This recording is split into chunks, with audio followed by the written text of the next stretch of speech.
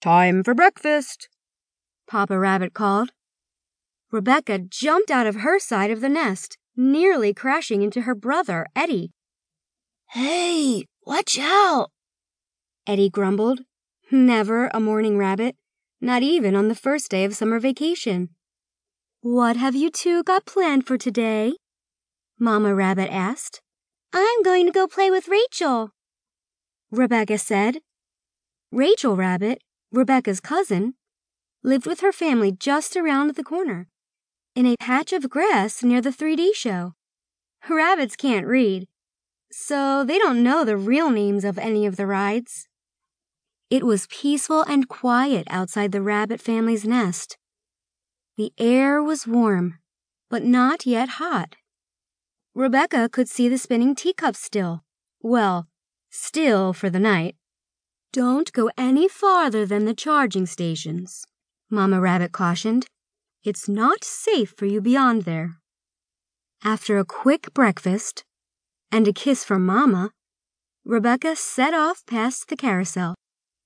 She hopped past the dancing honeypots with a nod to the family of mice who live under the benches outside. Rebecca stopped for a minute to admire herself in the reflection in a window of a shop. Then, out of the corner of her eye, she saw it. A beautiful purple butterfly. Rebecca spun around to get a closer look.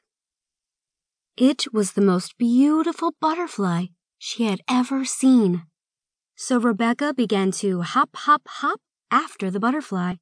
This was not an easy task, because butterflies do not fly in straight lines. Rebecca hopped to the left, then to the right, then to the left again, in pursuit of the beautiful purple butterfly.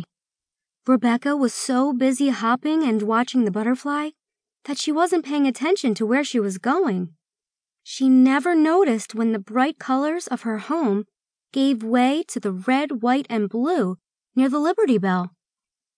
Rebecca hopped right past the President's show without blinking an eye. She followed the butterfly right past the Bear Jamboree, too. Suddenly, the butterfly landed on a bush near a curvy path. Rebecca stopped for a moment to look and listen. She was shocked and frightened to realize that she didn't know where she was.